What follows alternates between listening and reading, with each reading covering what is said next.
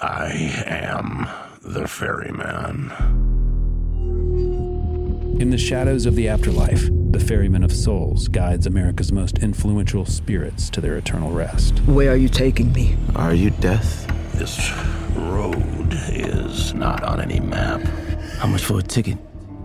All I ask for in payment is a tale. I don't know who got to Kennedy first. And the devastation those first bombs caused. I've never been to hell, but I know intimately the hymns of the damned.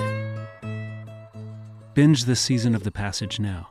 Listen on the iHeartRadio app, Apple Podcasts, or wherever you listen to podcasts.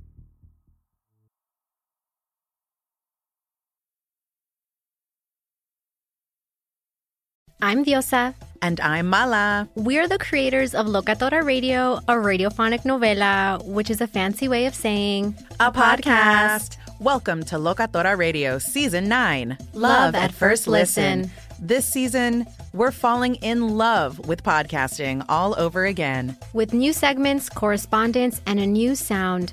Listen to Locatora Radio as part of the Michael Dura Podcast Network, available on the iHeartRadio app, Apple Podcasts, or wherever you get your podcasts. Brought to you by the reinvented 2012 Camry. It's ready. Are you? Welcome to Stuff You Should Know from HowStuffWorks.com.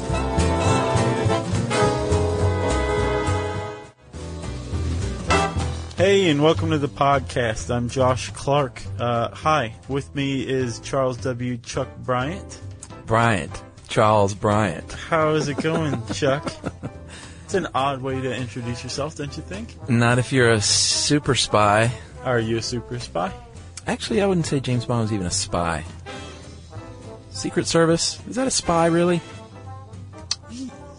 No, he was an assassin and just general plot disruptor, I would say. He was a blunt instrument of the crown.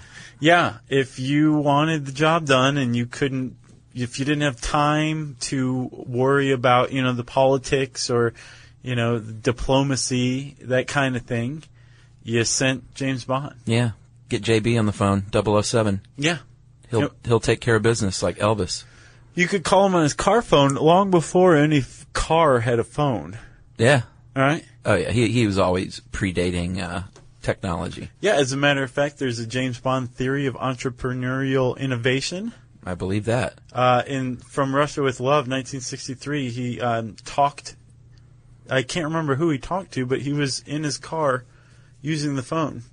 Yeah. That was in his car. And audiences went nuts for it. Oh, yeah. They were like, oh, my God, he's on the telephone. Right. In a car. But that's what they sounded like in England, though. Oh, yeah. Well, sure. They possibly Ghana. Right. So, Josh, where do we start here? We can't not start with Ian Fleming. Ian Fleming. That's where we got to start. Let's do it. No, there was a colon after that. Oh, Ian Fleming, was, as everyone knows, and if you didn't, you need to get out from under your rock that you reside in right now, the creator of James Bond. Right. In novel form. He was also originally a journalist and a stockbroker. Yeah. And World War II starts to come around, and he joins the Naval Volunteer... Royal Navy. Uh-huh. And he was actually, Chuck, did you know, assigned as a spy himself in Washington, D.C.? Yeah, sort of a spy, you could call it. He was in intelligence, and he would occasionally he was an administrative guy, but sometimes they would send him out to do field work, where he would take secret pictures of documents, just like in the movies. Do you know who was assigned to his spy unit? James Bond. Oh, yeah? No. Well, the guy who was the inspiration for James Bond, his name was William Stevenson, a.k.a. Intrepid, right? Yeah, one of many inspirations. Right, but in an interview in the Times in 1962, Fleming said, James Bond is this romanticized version of a spy. Bill Stevenson is the real thing. Right, well, romanticized version of himself. To an extent, sure. Yeah. Another member of that spy ring was a guy named Roald Dahl, who wrote James and the Giant Peach and Charlie and the Chocolate Factory. Yeah, and a bunch of body books. Right. He also had the non-children's books that were a little racier. Yes. Not many people know that. So, Chuck, let's talk a little bit more about Ian Fleming. Like, give it to us, buddy. Yeah, I mean, like I said, he sort of based James Bond on kind of, I think, who he wanted to be. He was a playboy. He was an island hopper. An adventurer. An adventurer, a skier. He dove with Jacques Cousteau and, snow skied from the tops of mountains in Switzerland and had a place in Jamaica where he actually wrote all these books. Right. He named the place Goldeneye, and every year he would go to Jamaica and write a book. And I just want to dig him up and throttle him for that because, I mean, what a life. Yeah. You know? Yeah. Oh, it's time for me to go to my estate in Jamaica and write a book that's going to just make me millions more. Yeah, which he did. And he reportedly picked the name James Bond because he wanted the most boring name he could find for his super secret agent. I think he didn't want the name to compete with the actual character. Like, why bother giving him some fancy name? Just name him James Bond and have him kick butt. Right. You know what the opposite of that is? Hacksaw Jim Duggan. Yeah. You should have named him that. Yeah. Well, then it would have competed with the character. Duggan. Hacksaw Jim Duggan. Right. I could hear that. So, yeah, he wrote, the article says 13 novels. Well, he wrote 13 books. I got 14. What's the 14th? Well, I've got 12 novels plus 2 short story collections. Right. For Your Eyes Only. And Octopussy and the Living Daylights was another collection. Right. So, it seems like it'd be easier to find this out, but I literally saw 2 different sets of information. Huh. So are we going to go with 14 because you are quite the sniffer? Let's go with 14 total. Okay. 12 novels. All right. But he wrote I think he wrote the novels first, maybe? Or did he write the short story books like in between? Yeah, they were in between. They were toward the end. Okay. But when he was getting fat and lazy in Jamaica. Yeah. Interestingly, though, or maybe it's not that interesting, they made the movies way out of order. Yeah, they did. Dr. No was the first film, but that was the 6th novel. Right, but did you know that they originally, the people who made the official Bond movies, originally wanted to make Thunderball? Thunderball was a story that Ian Fleming came up with another guy who wanted the rights to make a movie out of it. Oh, really? That fell through, but Ian Fleming went ahead and wrote the story anyway that they come up with as Thunderball. The guy sued his pants off and actually gained the rights to the book Thunderball, which tied it up and made them opt for Dr. No to go first instead. There was a lot of litigation over the years in the Bond franchise. Yes, there was. I guess when you have a franchise that long and that vast, there's going to be people suing people over something. Well, plus it's legendary. He's a legendary character, and he's made a lot of money for a lot of people. Absolutely. The other interesting thing I thought just before we move on was that Moonraker was written in 1955. That was the 3rd novel. That is insightful. And of course there wasn't a space shuttle. Like they changed the setting and all that stuff, but it did involve like a nuclear weapon. So, kind of odd. And Man with the Golden Gun, which was the Roger Moore's 2nd film, was the final novel, and it was released after his death. Huh. So it was way out of order. And in that one, he predicted Hervé Villechaize, which nobody saw coming except Ian Fleming. Yeah, you're right, yeah. It's weird. Let's talk about James Bond a little bit, okay. Chuck. The character James Bond. So it turns out James Bond had a Scottish father, which he didn't originally. No, that came about because of Sean Connery. Yeah, Ian Fleming was not a big fan of Sean Connery. At first, and then Sean Connery was like, check this out. And he made one peck go up while the other went down a bunch of times. And Ian Fleming just like clapped and squealed, and that was that, right? Right. He was a big fan, and he said, you know what, you are James Bond. And he actually went back and changed James Bond's history to kind of match Sean Connery a little bit because he came to see, like, this guy is Bond, right? Yeah. So he gave James Bond a Scottish father. Andrew. And a Swiss mother. Monique Delacroix. And nice. Yeah. And they both died mountain climbing, right? Yes, when little James was 11 years old. And he went to the orphanage. And he went to an orphanage. He was supposedly born on November 11th, 1920. but there are different accounts of his birthday and when he was born. And clearly when you have a franchise with Daniel Craig playing him in 2008, he can't be born in 1920. Yeah, because It's a Bodies, sliding the exhibition, scale. wasn't showing in Miami in like 1958 or anything. So, yeah, there's a sliding scale there, obviously, to make it viable. But James, much like his author namesake, Ian Fleming, not namesake, that would make him James Bond.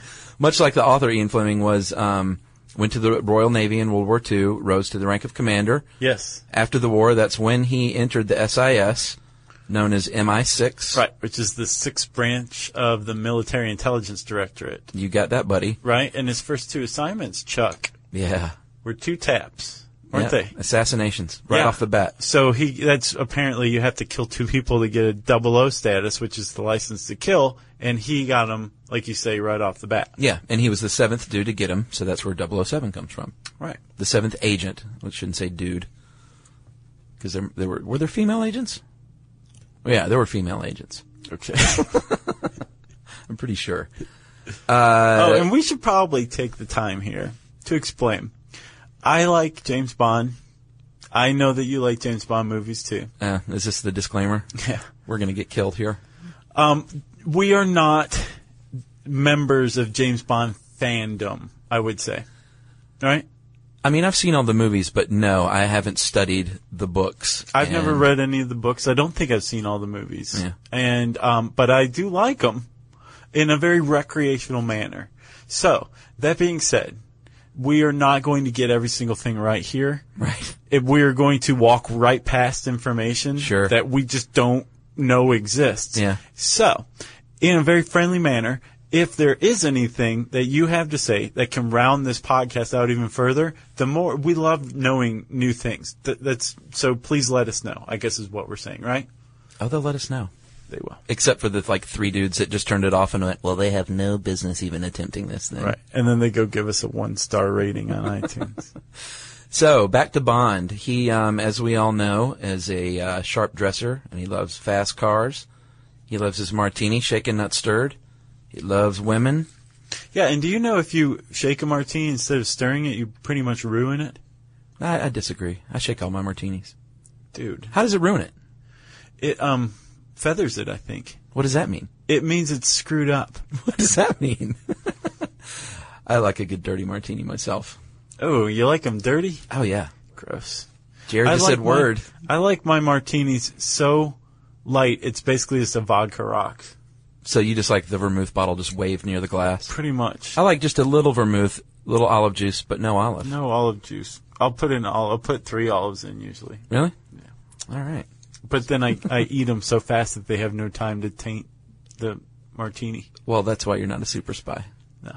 So, Josh, James Bond, a couple of the other traits we should just mention. He is a martial artist. He's a gifted man with his fists and feet. Right. Or, if you're Roger Moore, a karate chop.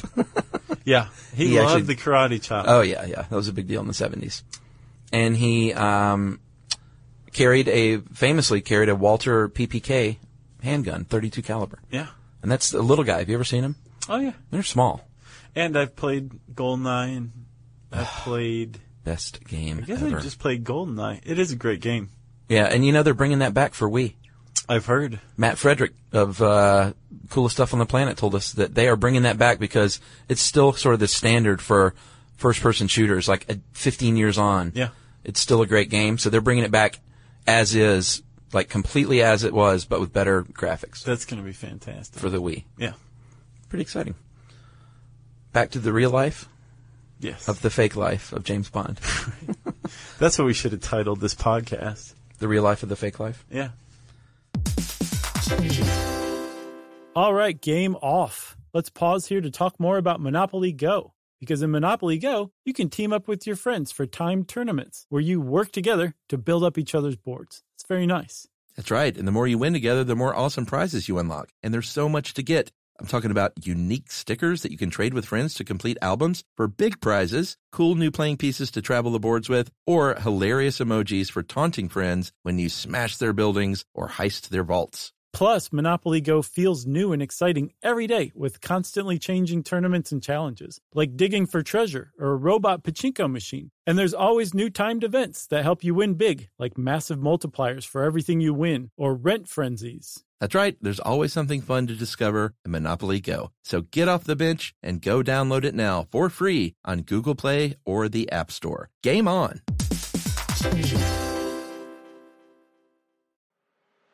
I'm Elliot Connie, and this is Family Therapy. My best hopes, I guess, identify the life that I want and work towards it. I never seen a man take care of my mother the way she needed to be taken care of. I get the impression that you don't feel like you've done everything right as a father. Is that true?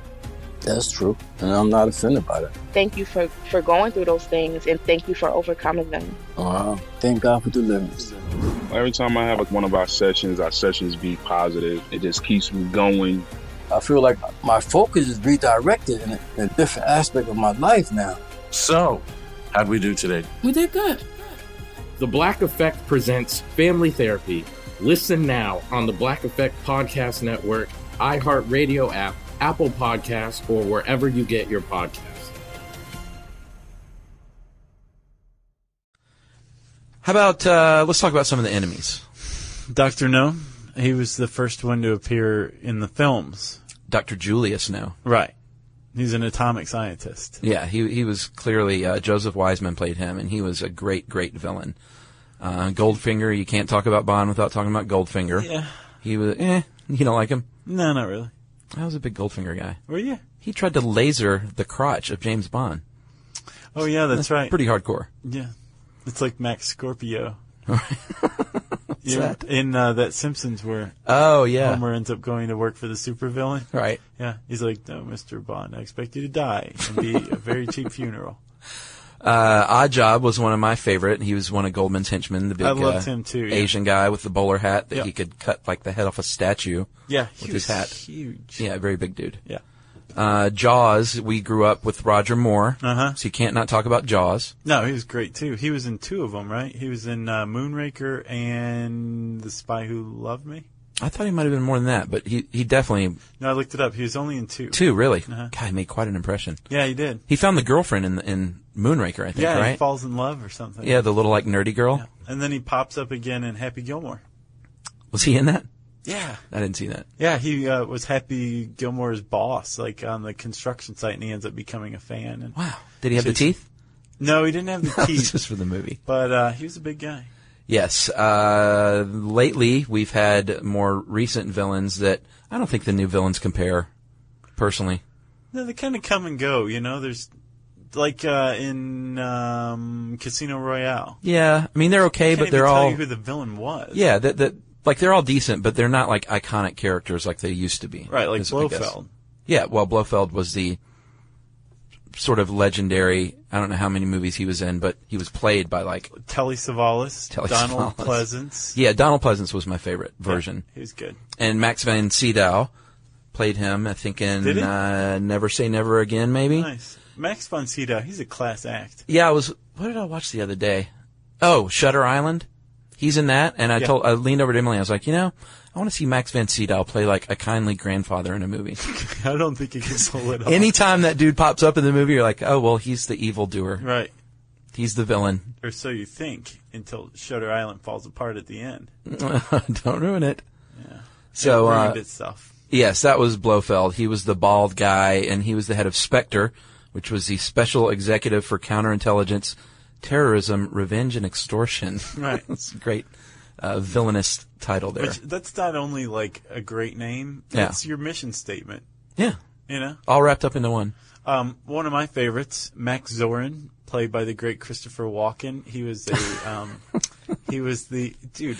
I know you love that movie. Is one of the best Bond movies ever. But that had the worst Bond woman ever. Grace Jones? No, Tanya Roberts. I don't remember her. She was the Bond girl. I don't remember. She was the lady from the 70s show that was like one of the late Charlie's Angels replacements. Tanya Roberts, yeah. Yeah, who cares? It was the 80s. Nobody was paying that much attention. But it was a good song. It was. And Christopher Walken was in it. Grace Jones was in it. She was pretty scary in that. Yeah, she was excellent. Talk about a martial artist. But Max Zorin is, did you know he was the product of genetic experiments by Nazis? Walken was? Well, not Walken, Max Zorin. Yeah. Yeah. I don't remember that. Yeah, and one of the unintended side effects was he was a complete psychopath. I thought you were going to say one of the side effects was his use of punctuation.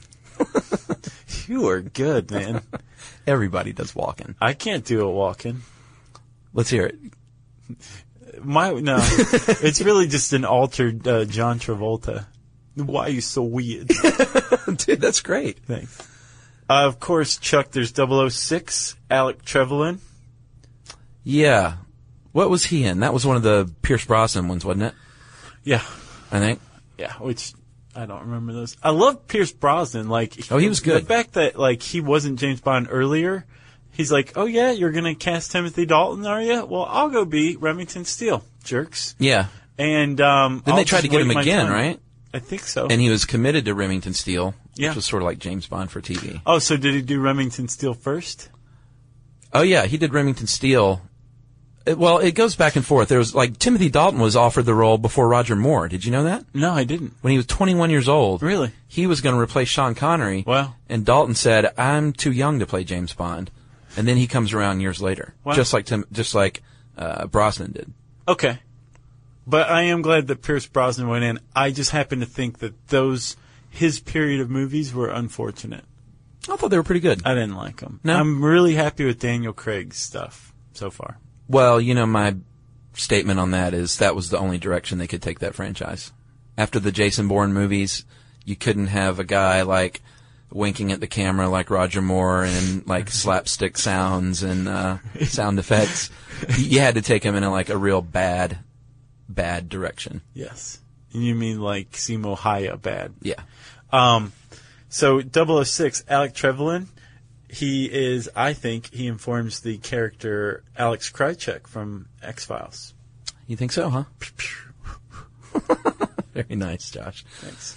All right, so those are some of the villains. Clearly not all, but we should also talk about some of the people that James Bond had working on his side at MI6. Right, which we will call from here on out the superfluous characters. No, dude, they're great. Q.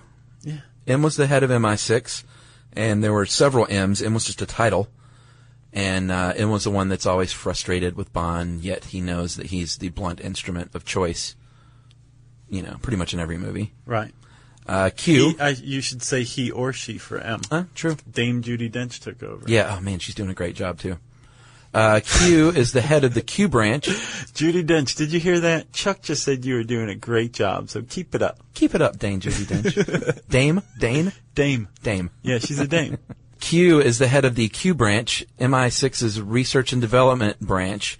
And Q, as you might know, is the guy who, in all the films, gives James his gadgets. There's always that great scene where James goes into the laboratory and starts messing around with the gadgets and exasperates Q because he's burning something or he's firing a missile inside and he shouldn't be. That's Q. Right. And he's now been replaced by his former assistant, R. Right. Now, is R John Cleese? Yeah. Yeah, he's doing a good job. But he's the new Q. He just used to be R. Well, because Q died. Right. Lou Ellen? Yes, Chuck. That was the actor that played the original Q. Is that right? Or the Roger Moore Q that I loved. Right. Who else we got?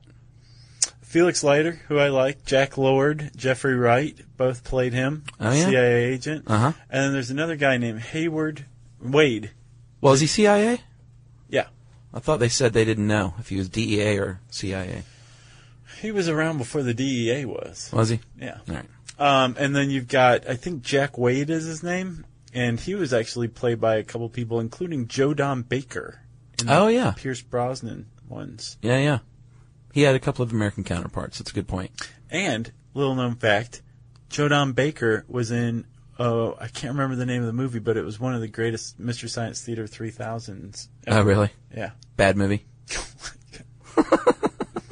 And then, of course, we have to mention Moneypenny, who was M's personal assistant. And Moneypenny, you always knew Moneypenny because James would come in and flirt very much with her. And I always got the sense that If James were to ever settle down with anyone, which he clearly won't, it would have been Moneypenny. Sure. Or at least he made her think that. Right. Every day was Secretary's Day when James Bond was around. He was always just so nice to her and bringing her things from his travels. Shot glasses and stuff. Right, spoons. She had an extensive spoon collection. Refrigerator magnets. Chuck. Josh. Let's talk about the movie, shall we? Yeah, sure. Well, let's talk about James Bond on screen, because it wasn't necessarily just relegated to the movies. Oh, yeah, good point. So James Bond first appears on screen, on the small screen, on a CBS TV series called Climax, with an exclamation point. Really? Yeah. Wow. And he was first played by a guy named Barry Nelson. And Barry Nelson, you may recognize as Mr. Ullman, the manager of the Overlook in Kubrick's The Shining, who tells Jack Torrance Really? the ropes. That's the first guy to ever play James Bond. Wow. Yeah. Was he English? No. American? Yeah, CBS TV series. So we've had a Scotsman, quite a few Englishmen, Uh-huh. an American, and an A Dane. Australian. And what? What do you mean Australian? I mean someone from Australia. Oh. That was George Lazenby, who was Australian. Was it? You know what happened to him? Well, he wasn't much of an actor. Well, it wasn't just that. He, after the success of his Bond movie, I mean, he played James Bond, and it was, filmed and produced and released. On Her Majesty's Secret Service. Right. Was the movie. He was like, holy cow, I'm James Bond, and I'm going to buy a boat and sail around the world for a while. And he came back, and his star had already faded, because he did one thing, and that was that. Oh, really? Yeah. Huh. He kind of blew it. He wasn't much of an actor either. It wasn't just that. It was... Yeah. It was a combination of those two things. He was a bad dude, though. Like, he got the role, apparently, because he impressed Ian Fleming, because he had a faux fight scene with a wrestler for his audition, and he actually punched the guy. Wow. Like, got mad and punched him, and Fleming's like, this is our dude. Wow. Yeah, because Fleming wrote the Bond character as much darker. Yeah, the novel character, for sure. Like, Roger Moore took it in a very... awful direction. Specific direction, that was not the least bit like how Ian Fleming had written them. You're the ultimate Roger Moore apologist. I love Roger Moore. He's good in The Saint, and that's why I got the role, I think. Okay. The TV show The Saint. Sure. It's a good one. All right, so Chuck, let's get back to the beginning again. So we talked about Barry Nelson, and on the big screen, the first Bond ever was Sean Connery, right? In Yeah, Dr. well, No. they did a pilot, though, on TV as well. That's the Barry Nelson one. Oh, it was called Casino Royale, though, no? Right, it was based on Casino Royale for gotcha. Climax. Okay, which I think, you know how they used to do, like, they would have the name of the series, but then there'd be like different, like Wonderful World of Disney. Yeah. It was like the name of the series, but then there were different like documentaries or Gotcha. cartoons or whatever. Okay. I think it was like that. And that flopped, and They got didn't canceled. know what they were doing with TV back in the day. They had no idea. Yeah. So, yeah, you're right. Dr. No was the first film in 1962, and there's been 22 in total.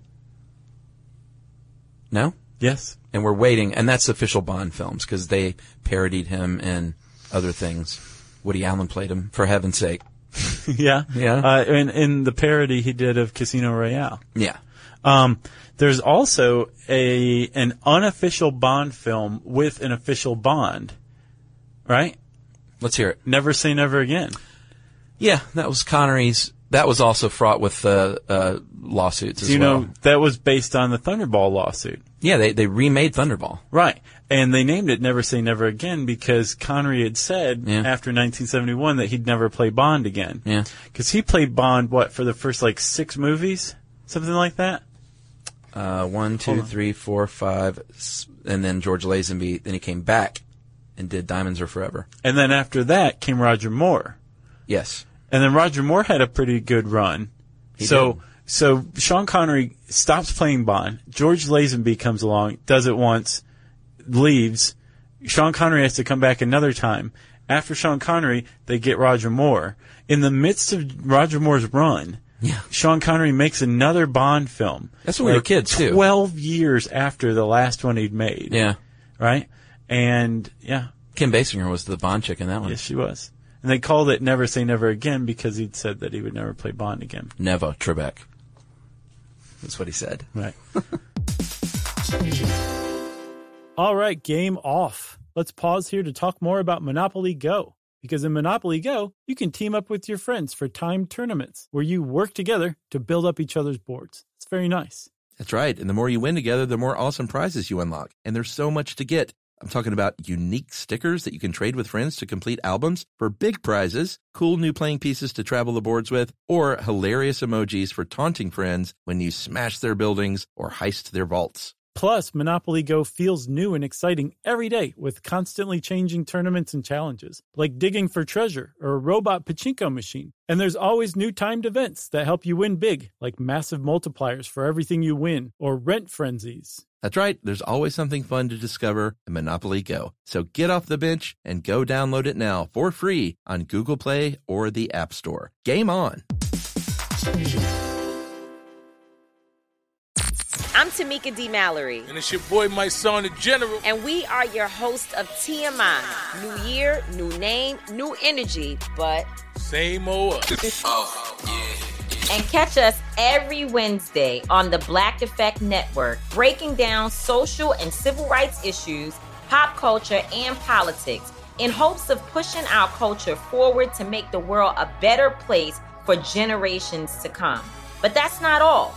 We will also have special guests to add their thoughts on the topics, as well as break down different political issues with local activists in their community. If you like to be informed and to expand your thoughts, listen to TMI on the Black Effect Podcast Network, iHeartRadio app, Apple Podcasts, or wherever you get your podcasts. That's right. Timothy Dalton. I guess we might as well venture into his years. Yeah, I saw those when they first came out, like in the theaters, and I didn't think anything of them. I don't know if they were over my head or whatever, but I didn't like them. They were pretty good. Living Daylights and License to Kill. They were both. Are they good? Really? Yeah, I mean, they were. It was definitely a more novelistic Bond. Like he was darker and a little more bad dude, and that. I mean, it might have had something to do with it was coming off the heels of Roger Moore and his vaudeville act that he brought to Bond. And Dalton had a 2-picture run and then was replaced by who everyone thought should have been Bond before Dalton, Pierce Brosnan, for 1, 2, 3, 4 films. Right. And then they went the inevitable direction with a blonde Bond with Daniel Craig. Is that inevitable, you think? Well, I meant the inevitable way of making him a tough dude. But yeah, his blondness was not inevitable. You know, you make fun of Roger Moore, but he had a 7-picture stint as James Bond. Yeah, I mean, and that was our childhood. Trust me, dude, at the time, I loved it. But then when I got older, I revisited all of the Sean Connerys, and then I saw the butt-kickingness of Timothy Dalton, and now Daniel Craig, and now I'm kind of like, Roger Moore was kind of a joke to me. No? You still stand by it? I do. All right. I like Roger Moore. Sam Neill was considered at one point. I could see him as James Bond. Yeah, he wouldn't have been bad. He was great in Dead Calm. Yeah, that was a good movie. You know, I don't know that this even qualifies as a podcast. People are going to be like, wow, you guys are just kind of chit-chatting. Chuck, there's also theories, tons of them. Best one, actually the only one I could find really, is the codename theory. Have you heard this? I have not. Cracked got a lot of publicity for it by, it's a fan theory. That basically says James Bond is it's a name that goes along with 007, and each actor was playing an actual different person who had assumed this undercover name, James Bond. Really? Which explains the changes in personality. Yeah.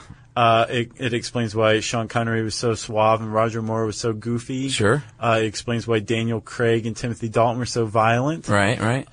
It explains a lot of stuff, actually. It explains George Lazenby's departure because his wife, the only time James Bond has ever been married, died in that one on Her Majesty's Secret Service. Yeah, he had a wife. Most people don't know that. And she was killed by Blofeld. Uh-huh. Right? Yeah. So he leaves after that. That explains that, right?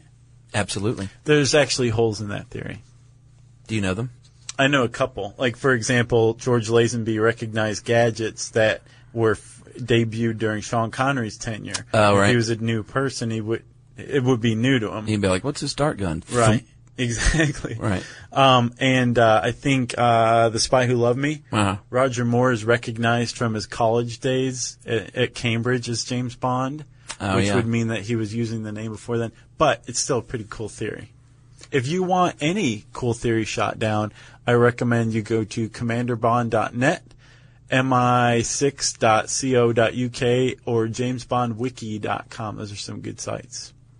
I'm going to retract my Roger Moore bashing a little bit. Okay. I actually liked like 4 out of 7 of his films. Okay, see? So you're right. Sometimes I forget about the awesomeness of Live and Let Die and Man with a Golden Gun, For Your Eyes Only. Those are all pretty good. It was like Octopussy. Moonraker was really silly. Does not age well at all. And View to a Kill, I just can't get behind that one. View to a Kill is awesome. What about The Spy Who Loved Me? That's the one with the Great underwater one. lotus sun. Yeah, great movie. And I have one last fact. Are you ready? Oh, yeah. The legendary Bond co-producer, Albert Cubby Broccoli. Yeah. His family invented broccoli.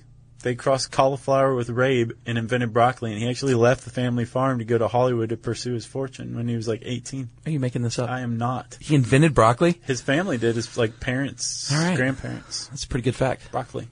Very cool. Good for him. They're in trouble now, though, because MGM is in trouble.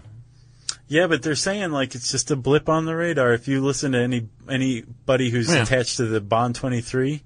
Oh, it'll happen at project, some point, but they're it's being like it's fine. Yeah, it's being delayed big time though because MGM's and over their heads financially. If you know anything about MGM, if you're an insider at MGM, we want to hear from you. Let us know what's going on with Bond. That's funny.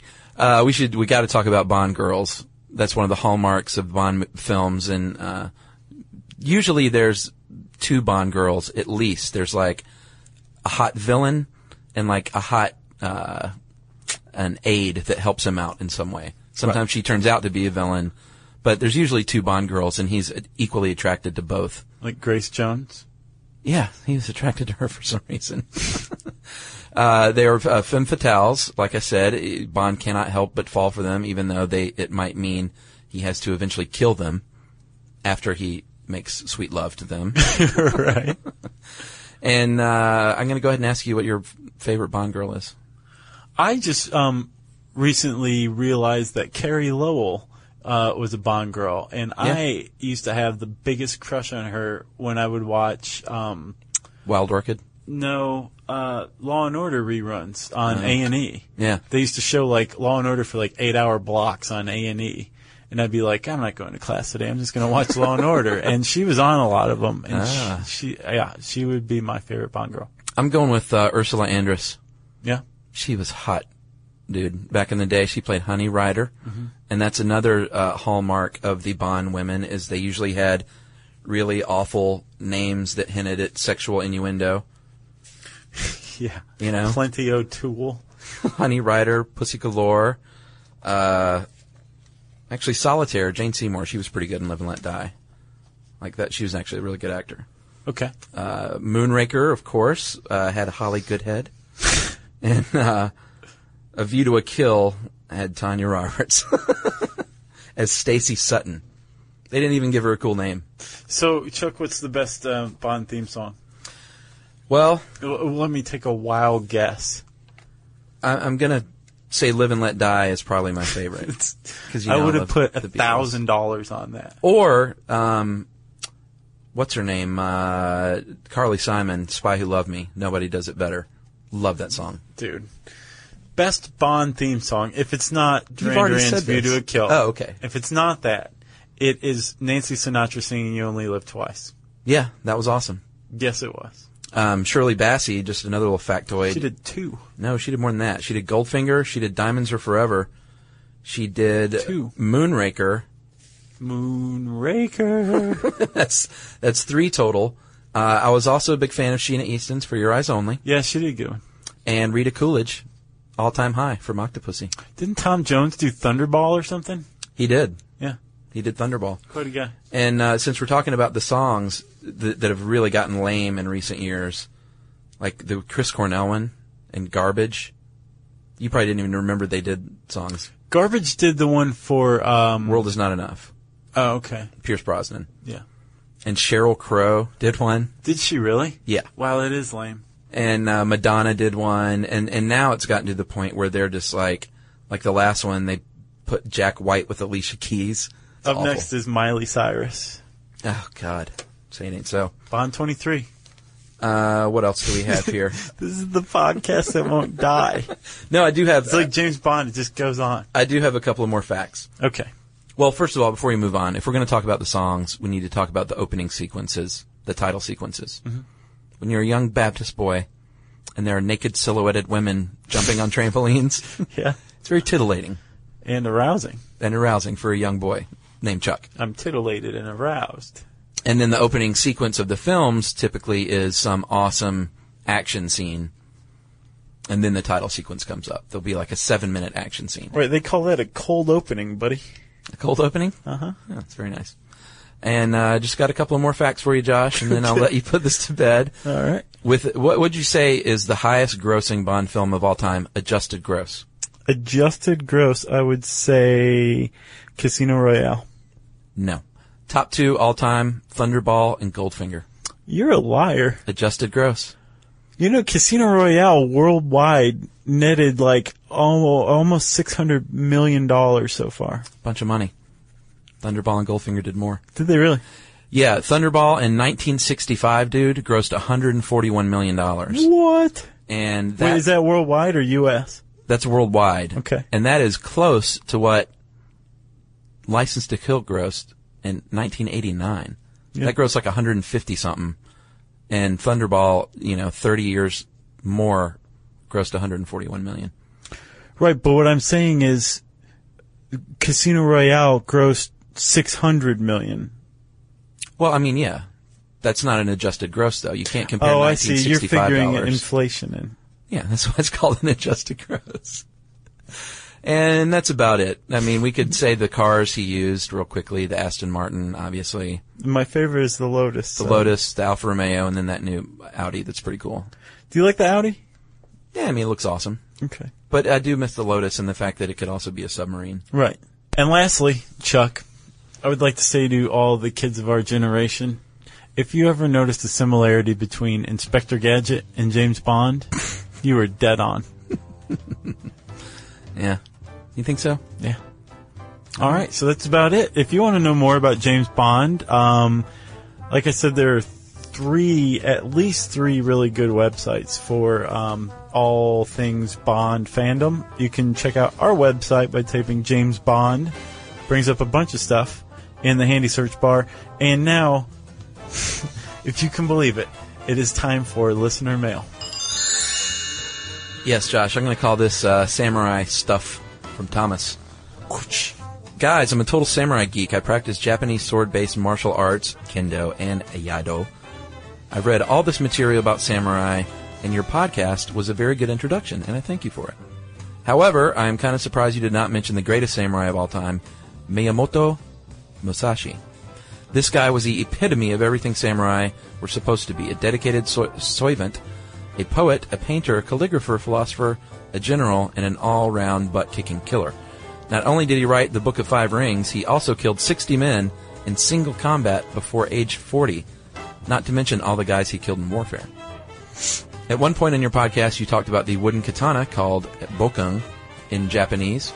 Yes, it was a practice sword, Josh, but it was also a weapon in its own right. Because Japan is such a wet climate, swords were sometimes destroyed by rust.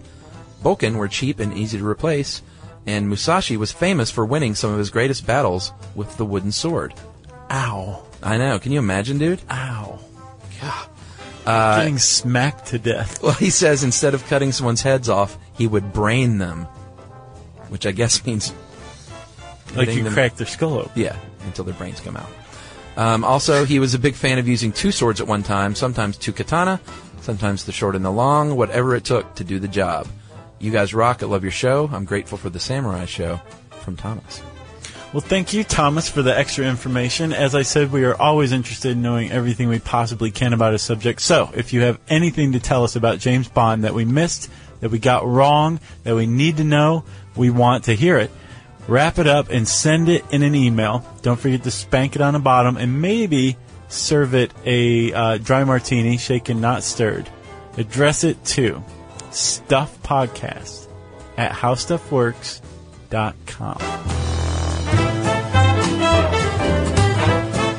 For more on this and thousands of other topics, visit howstuffworks.com. Want more How Stuff Works? Check out our blogs on the HowStuffWorks.com homepage. Brought to you by the reinvented 2012 Camry. It's ready. Are you? Hey, if you haven't heard of Visible, well, now you have. They're the wireless carrier that's making wireless visible. It's in the name. Switch to Visible, the wireless company that makes wireless visible. Get a one-line plan with unlimited 5G data powered by Verizon as low as $25 a month every month, taxes and fees included. Use promo code STUFF20 to receive $20 off your first month for listening to this podcast. Switch now at Visible.com. For data management practices and additional terms, visit Visible.com. The Visible monthly rate is $25 per month. I am the ferryman. In the shadows of the afterlife, the ferryman of souls guides America's most influential spirits to their eternal rest. Where are you taking me? Are you death? This road is not on any map. How much for a ticket? All I ask for in payment is a tale. I don't know who got to Kennedy first. And the devastation those first bombs caused. I've never been to hell, but I know intimately the hymns of the damned. Binge this season of The Passage now. Listen on the iHeartRadio app, Apple Podcasts, or wherever you listen to podcasts.